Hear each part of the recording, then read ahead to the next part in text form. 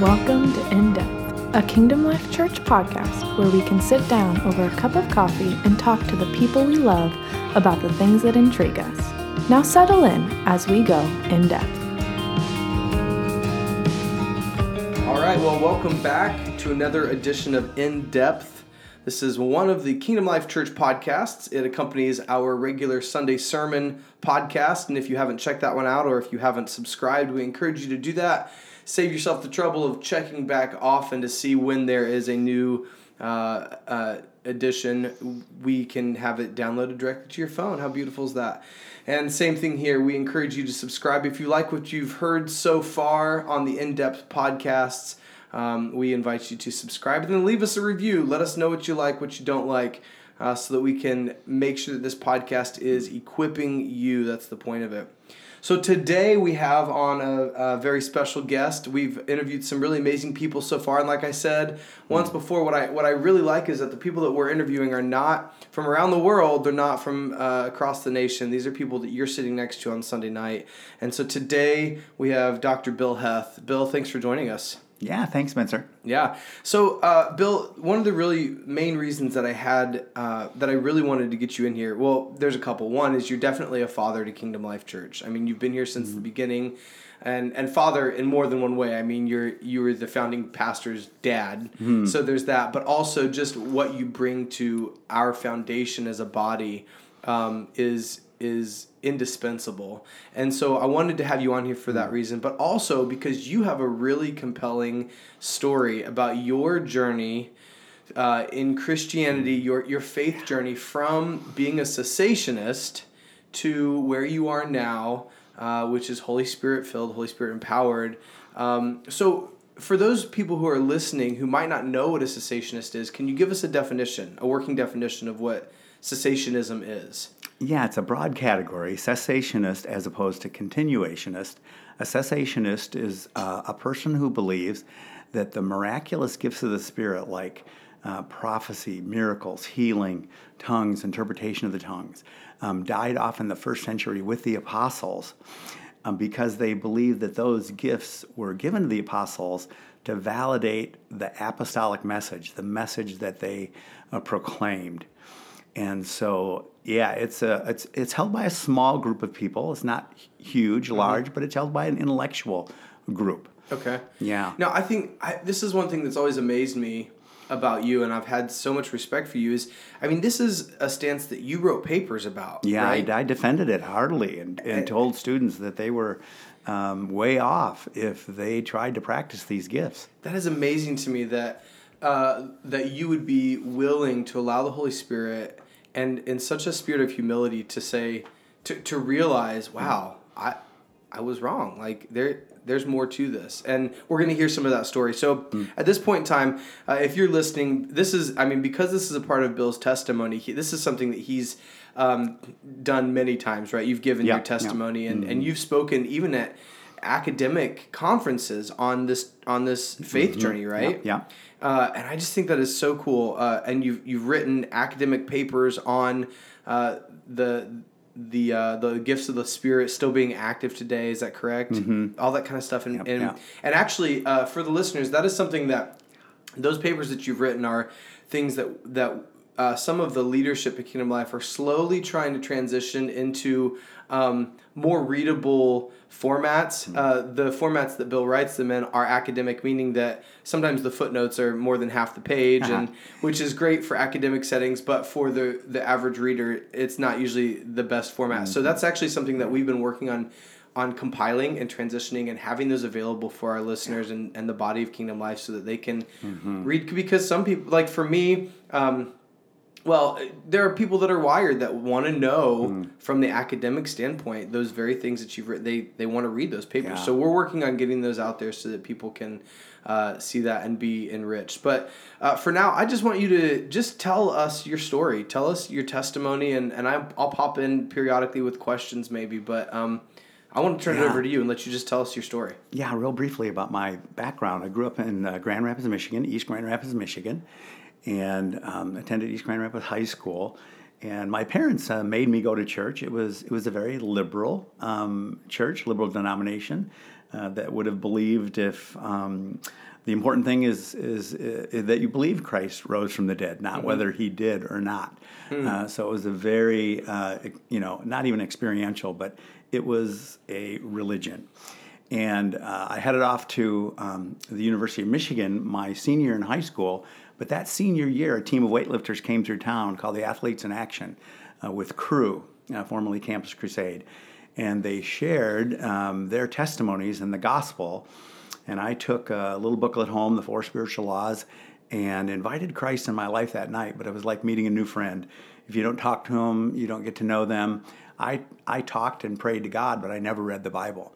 And so it wasn't until several years later at the University of Michigan that a fraternity brother, pitcher of the Michigan baseball team, got me involved. And I heard people talking as if they knew God personally, and I knew I didn't have a relationship, like that. So your initial, your initiation into faith was by yourself in your dorm room? Yeah, it really was. Wow. Mm-hmm. And, I just kind of made a personal prayed a prayer to invite Christ in my life. And then at the University of Michigan, I began to grow like crazy. I think one of the first things I learned was that the Holy Spirit was not a white sheet with over a balloon floating around, but was actually the power source of the Christian life. Wow. And so I always had an affinity toward the ministry of the Holy Spirit and knew that Jesus wanted to live his life in and through me by the power of the Holy Spirit. But from the start of my journey, I was trained as a cessationist that it was all for morals and ethics and didn't have anything to do with living out or exercising or praying for the gifts of the Spirit to be manifested in the church. Okay. So that was University of Michigan. Mm-hmm. Now, somewhere along the way, things happened, and I think you're going to tell us, but now you're a professor at Taylor. Yeah. And I should have said this at the beginning. Guys, this is amazing. I almost say when I'm talking about you in this sense, I have to say Dr. Heth has taught on the book of Ephesians for over 30 years. Is that correct? Yes. Yeah. And so right now at Kingdom Life, we're actually going through a series on the book of Ephesians, and I've heard Bill preach a lot. I've been at Kingdom Life, I think, for 6 years, and I've heard Bill preach many times during those 6 years. But I think this, a couple Sundays ago when you taught on Ephesians 1 was probably one of the most profound messages I've ever heard you give, and it could tell that you've given your life to understanding and loving this book, and that came through in your teaching, and it was really profound. So if you missed that, again, make sure to check out the other Kingdom Life Church podcast, the Sunday sermons, because Bill's message will be on there. Okay, so you're at University of Michigan. Yeah. You've had this connection with the pitcher from the baseball team. Yeah. Where did things go from there? Yeah, I just started to grow like a weed, as they say. The campus director was a Trinity Seminary grad. He discipled me. I began sharing my faith with my fraternity brothers, sharing my faith with people in the student union.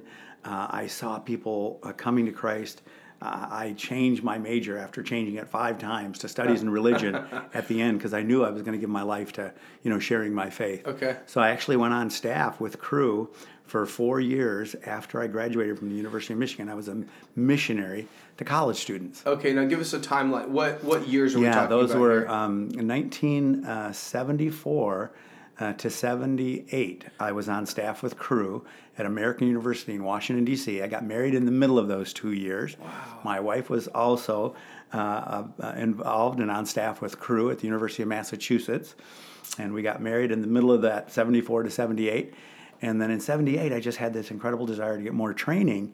And that's when I headed down to Dallas Theological Seminary, which is really the mecca of cessationism. Okay. Now, is this also, just to help our listeners kind of understand the larger time frame, is this happening around the same time as the Jesus People movement? It was 78. I think was that the death of Keith Green? Around there. Yeah, Jesus People was a little bit before that time, actually. All right. Yep, a little bit before that. And I wasn't directly involved in that, but Campus Crusade was a more sophisticated version of the Jesus People that wanted to reach the leaders on college campuses. All right. So here we are in 1978. You feel like the Lord, you've been on staff with Cru for 4 years. Yeah. You feel like the Lord is taking you into more, calling you to more knowledge, or you had hunger for that. Mm-hmm. And so there was this, so you, in the inception, you had this belief that the Holy Spirit wanted to partner with you for ministry. But then what drew you to Dallas? Did you know that Dallas Theological Seminary was kind of the hub of cessationism, or I did. How did that work out? Yeah, I did. And it also is known as one of the best places to be trained in expository preaching. Okay. Verse upon verse, line upon line. And my teachers in the Institute of Biblical Studies with Cru had been mainly Dallas Seminary grads. Okay, so there was a connection there. And so there's a connection there. And my pastor in college, in the church I was baptized in Ann Arbor, Michigan, was an old-time Dallas grad. He even performed our wedding. And so there was real history for me to go just to that school. I never applied to any place else. All right, so then you got to Dallas. Talk us through your time at Dallas. Was there any significant events that happened there? What, Yeah, apart from doing a master's thesis on a topic that was very touchy, but also one that was very debated. It was actually the topic of divorce and remarriage, and then I did my doctoral dissertation on singleness. But during that whole time, I was a pretty staunch cessationist all that time, and never had anything to cause me to doubt that position, since everybody and their brother and sister at the school held to that view. Held the same view. Yeah. So when you're in an environment like that, it only reinforces. And I never read outside of my tradition to see if it might be wrong. Okay. Yeah. So you said your master's thesis was on divorce and remarriage, then your doctoral dissertation was on singleness. Sounds like we're going to have you back for another episode so you can talk more about those things, because those are, I think, really, to me, they're intriguing topics, but also I really believe, and I think the word is clear, that our marriage, our physical marriages on this planet, are supposed to be a representation of the Father and His church, of Jesus Christ's love for the church. Yeah. I would love to get you back, and we'll have to plan that. Get you back and talk to us about that sometime. So you graduate from Dallas. Yes. What happens there? So that's in Texas. Now you live in Upland. So yes. So in 1987, I found an opening at Taylor University, and they actually wanted me. And so I came. Did you doubt? Yeah, I don't know. Yeah, I was hoping. And so I taught Greek and New Testament and theology at Taylor. So I came in 87, but in 1993, my former Hebrew professor at Dallas Seminary, Jack Deere, wrote a book called Surprised by the Power of the Spirit. So this is a former professor from Dallas. Yes. Okay. And this was a bombshell book. Because it even said a Dallas Seminary professor now believes that God heals and speaks today. And this book at least turned me from being a strong cessationist, hardcore believer that anything that smacked of the charismatic, I would call it charismania. Yeah. Anything that smacked of charismatic circles was out to lunch. But this book now really gave me half of my Bible back, because I became open but cautious, which I later learned was really unbiblical, because Paul says to earnestly desire the greater gifts, the ones that build up the church, and he puts prophecy at the top of the list and his 3 lists, and then another one in 1 Peter. And so that book was a bombshell for me, and that was about 1993, and it took me from about 1993 to 2004 when my son had an amazing conversion experience at Taylor, his 3rd of 5 years at Taylor, and began to hear the Lord's voice and began to grow like crazy. And it caused me to take a second look at everything, and that's where I started to see that there was a lot more to being open but cautious, that I needed to seek after the greater gifts and not just be open but cautious. Okay, so you obviously raised your children going to church, right? Yeah. And so it was a part of what they did. It was a part of your family culture. in that intervening time between, would you say, 93 to 2004, Yeah. I mean, that's 11 years. So how are you parenting your children? Because I know that for me, it's like the prophetic is so important in how I raise my children. Yeah. So we've received words about our kids, and then we partner with those words to bring fulfillment and wholeness, and raise our children, we think, to really how we see the kingdom sees them. So in this intervening time when you weren't, I know, is it fair to say you were kind of on the fence? You were straddling the fence? Exactly right. Okay, exactly so right. in those 11 years, how did that inform conversations or the way that you were raising your children? Did those conversations ever come up with your kids? I'm sorry to say it just did not inform those conversations because I was a middle of the road person. I wanted to know the best arguments on all sides of things, and so I wanted to position myself right in the middle. Okay. And it really wasn't until 2006, a couple years into James's incredible experiences with the Holy Spirit, that I realized, or he said to me, Dad, if until you get over the fear of man, you will never, grow in your faith. And I was always fearful of what people would think of me, if I had made these changes. And so it took that to getting over that fear of what people would think before I jumped into it with both feet. Okay. Wow. I just love hearing the story. Okay, so it was through your son's conversion and experience that really is it fair to say that pulled you over to the other side of the fence? It did, and I wanted to, of course, maintain a relationship with him, and I could have played the heavy, professor who knew better and knew what was right and what was wrong. But I could see the validity, and the more scholarly reading that I did, the more that I saw, the view that I had held before was the one that was a bit narrow and was a bit obscure.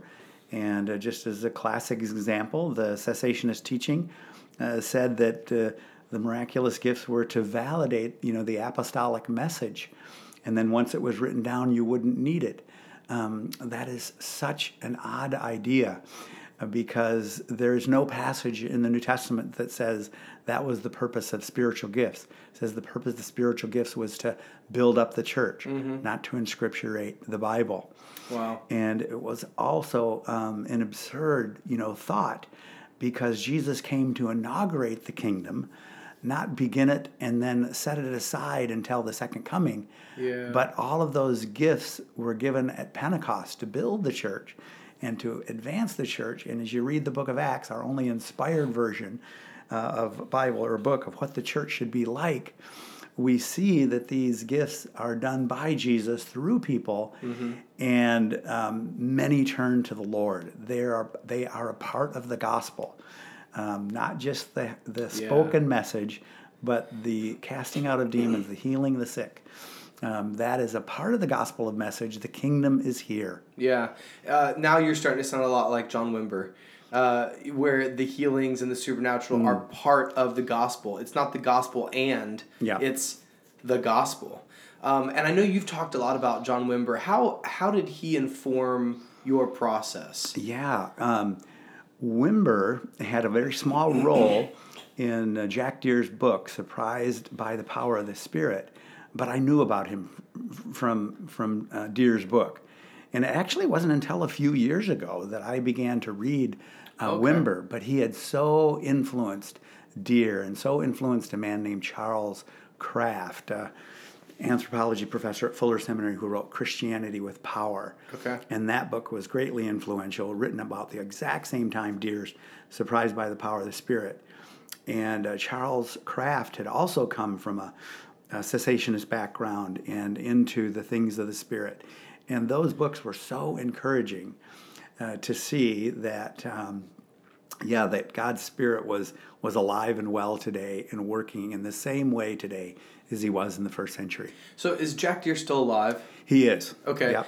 I've listened to some of his teachings, and it's amazing. I mean, he's out there on podcasts and stuff, and we're not getting any endorsements for this, but I will say that I know that on our book table, in the back of Kingdom Life, Surprised by the Power of the Spirit, I believe there's at least one copy back there. Surprised by the Voice of God. So if you're listening to this and that piques your interest, be sure to check that out. Also, of course, you can get them on Amazon. But then I would encourage you too, if you're a listener, if you're an auditory learner, just get on the podcast app and search for Jack Deere.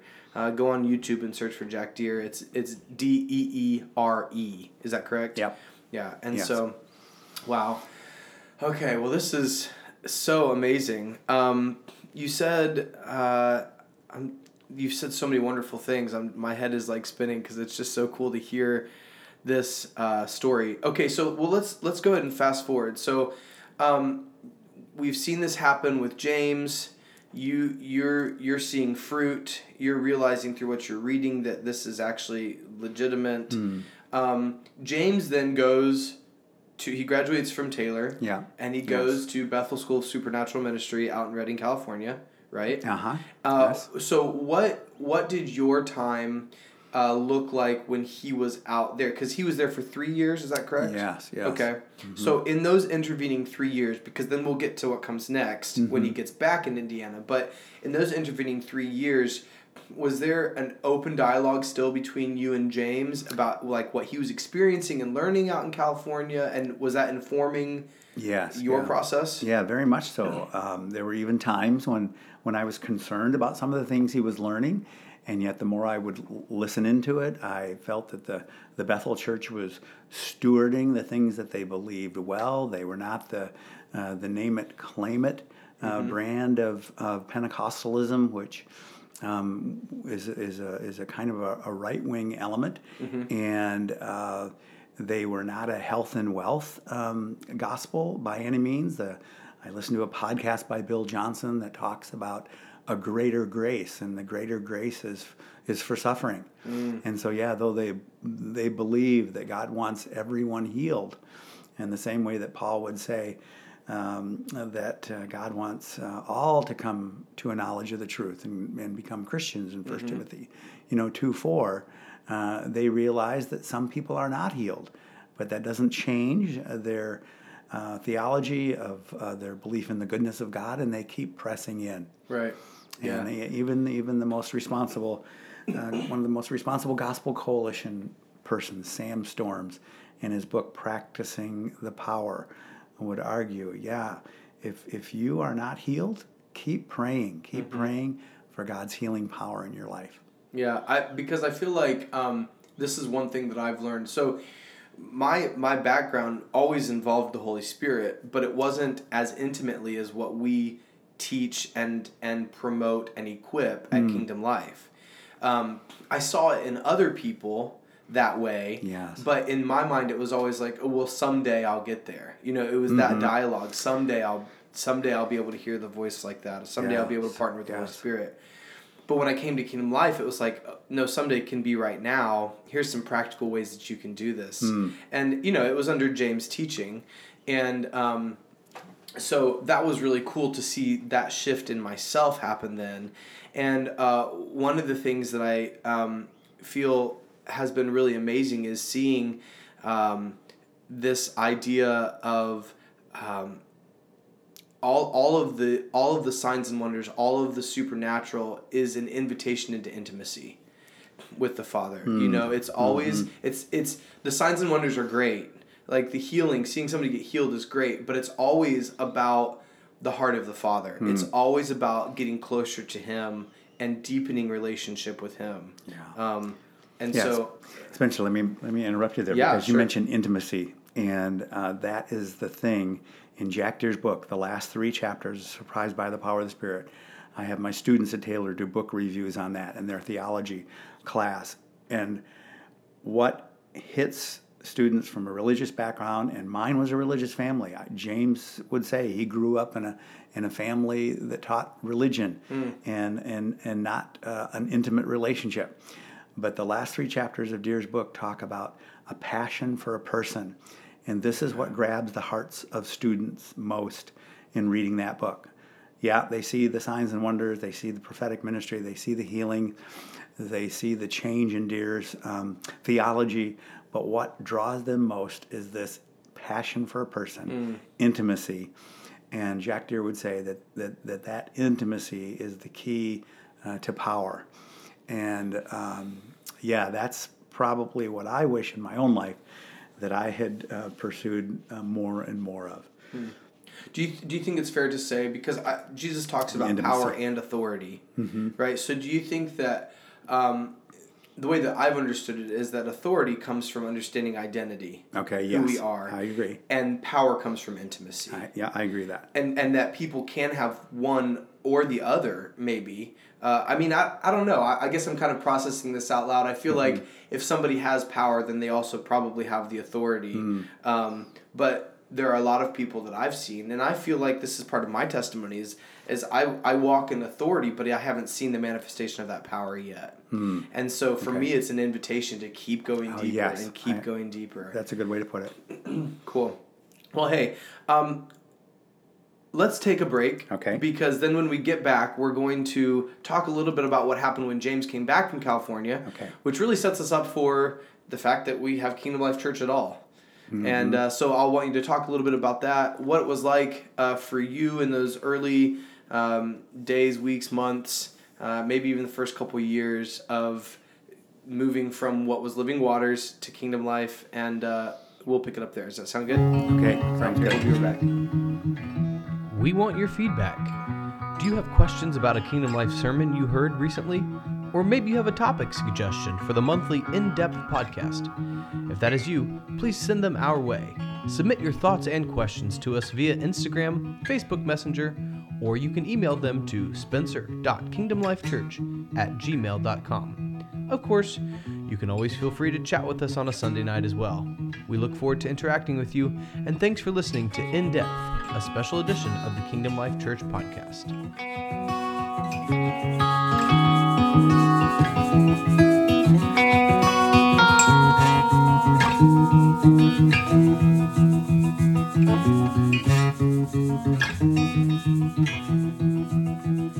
All right, well, welcome back. Also, just a reminder, we mean this. If you have questions or podcast ideas, be sure to send those along. Feel free to email me, or, of course, you can come find me on a Sunday night at Kingdom Life Church. Well, we are back here with Dr. Bill Heth. When he's preaching, he likes to say that he's Dr. Hillbeth, and then everybody chuckles. And oh, yes.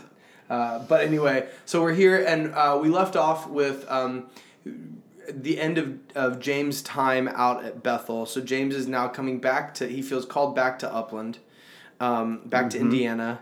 And what was that process like? What did he do when he got back? Yeah, he had such a clear leading from the Lord that he was to come back here and to plant a church. And that if he didn't do that, almost like Moses going out of the Exodus into the promised land, that he would not go unless God went with him. He had a sense that this is exactly what God wanted him to do. So he came back here and began to disciple young people, even in his roofing business in the summer and then in other places. And we began to see people from Indiana Wesleyan and Taylor come together, and he started a home group in our home. Now, what year is this? Yeah, that would have been, what year was that? I think approximately 2010. Okay. Yeah, the church was maybe even 2009. Yes, so right around there. I have to double check. But we were always worried. Susie and I opened up the home that the students were staying there so long on a school night that they weren't going to get their homework done. Yeah. So we would talk to him about that. But the students seemed to have plenty of time, and they seemed to want to stay, and they loved James' teaching and his processing. And Susie and I were learning and growing and taking notes and learning how to read the Bible in a way that we hadn't even learned when we were on staff with Crew and trained other people how to study the Bible. Wow. And so it was really an exciting time to see how James processed the living word and asked questions of it, and how it challenged his own assumptions, and then how he would submit to it. And so, fast forward, the group of people gets too big for your living room. Yes. And what happens then? Yeah, James had been meeting with the study group that Exit 59 went to. It's called Teaching Pool. Yeah. For well over a year, almost 2 years, with Darren Campbell. And Darren wanted James to be one of his teaching pastors in the morning church, Exit 59, now just called Exit Church. And but James had a different philosophy. They taught sequentially through the Bible, books of the Bible. James wanted to do more discipleship. He wanted to focus on training up young people in the things of the Spirit and hearing God's voice, and how to read the Word in a way that led to intimacy. And after a number of months, Darren said, "Okay, James, I love what you carry so much and what you bring to this study group. I want you to have Exit 59, the building, in the evening. I'll set you up for 2 months free, and then we'll charge you rent after that. Wow. But we are about planting churches, and we want you to plant the ministry that you want." Wow. And so that was in 2011. October of 2011. Yep. And now we are in March of 2018, and we're still Sunday nights in the same building. And we've seen really amazing fruit from James's yes. Yeah, so much. And if you want to know more details about all the small things in between, well, not all small, some big stuff too. There's a video on Kingdom Life Church's website. That's kingdomlifedisciples.org. You can head over there. Scroll down. I think it's even on the homepage. You scroll down, it's and called you the can Kingdom Life Story. The Kingdom Life Story. You can check that out and get more details about exactly what happened from the time that James felt led to come back, and when Kingdom Life opened its doors. Yeah. And so that's a really cool video. You should check that out. So so for you then, planting a church, your son is doing this, but did he invite you to be a part of the process? What did that look like for you? What responsibility did you feel, or like what was that like for you? Yeah. With Nicholas Curtin Johnson and Brian Winters and myself and Emily Harris and James, when we did form the church and have that as a kind of elder leadership group, we began meeting more as a broader leadership team in the early stages, where we would pray and set. James would be the first to admit that he was not a planner and a visionary for great things. He would rely upon other people for that. And so we were kind of finding our way and how to make that happen, how to make that work. And the thing that started worrying me is when we got bigger and bigger, I thought, how are we going to maintain the dynamics that made this such a powerful ministry at the beginning if we get too big?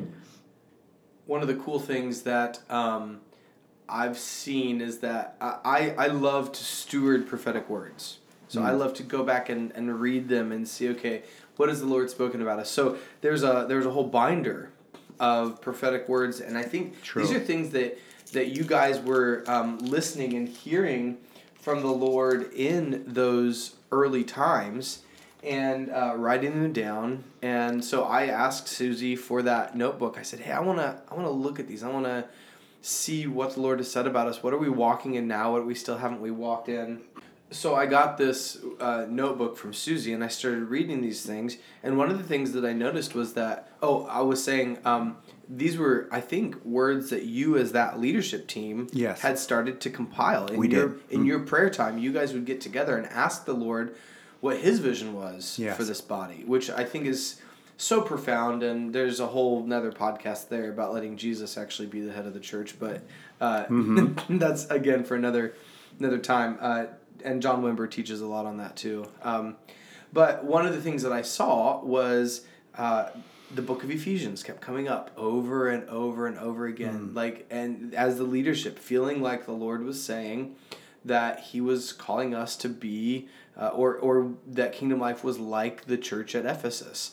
And so I thought, man, I want to figure what this is out. Let's look. So I think it's really cool that you guys felt that at the beginning, and now here we are 7 years later, and we're doing a teaching series on Ephesians, and we've circled back around, and we're digging in to say, okay, what exactly was it again about Ephesians that you saw in us, or what are you calling us to be like about the church at Ephesus? And I think maybe it's even representative of what John writes to the angel of the church at Ephesus in Revelation about returning to your first love. And I don't know about all that. Yeah, I'm just processing out loud. Yes. Really cool thing there. Okay, so then you get together. You guys are really leaning on each other. The church is growing. Were there any really influential times or events during those first maybe year or 2 years that really you think shaped the trajectory of Kingdom Life Church?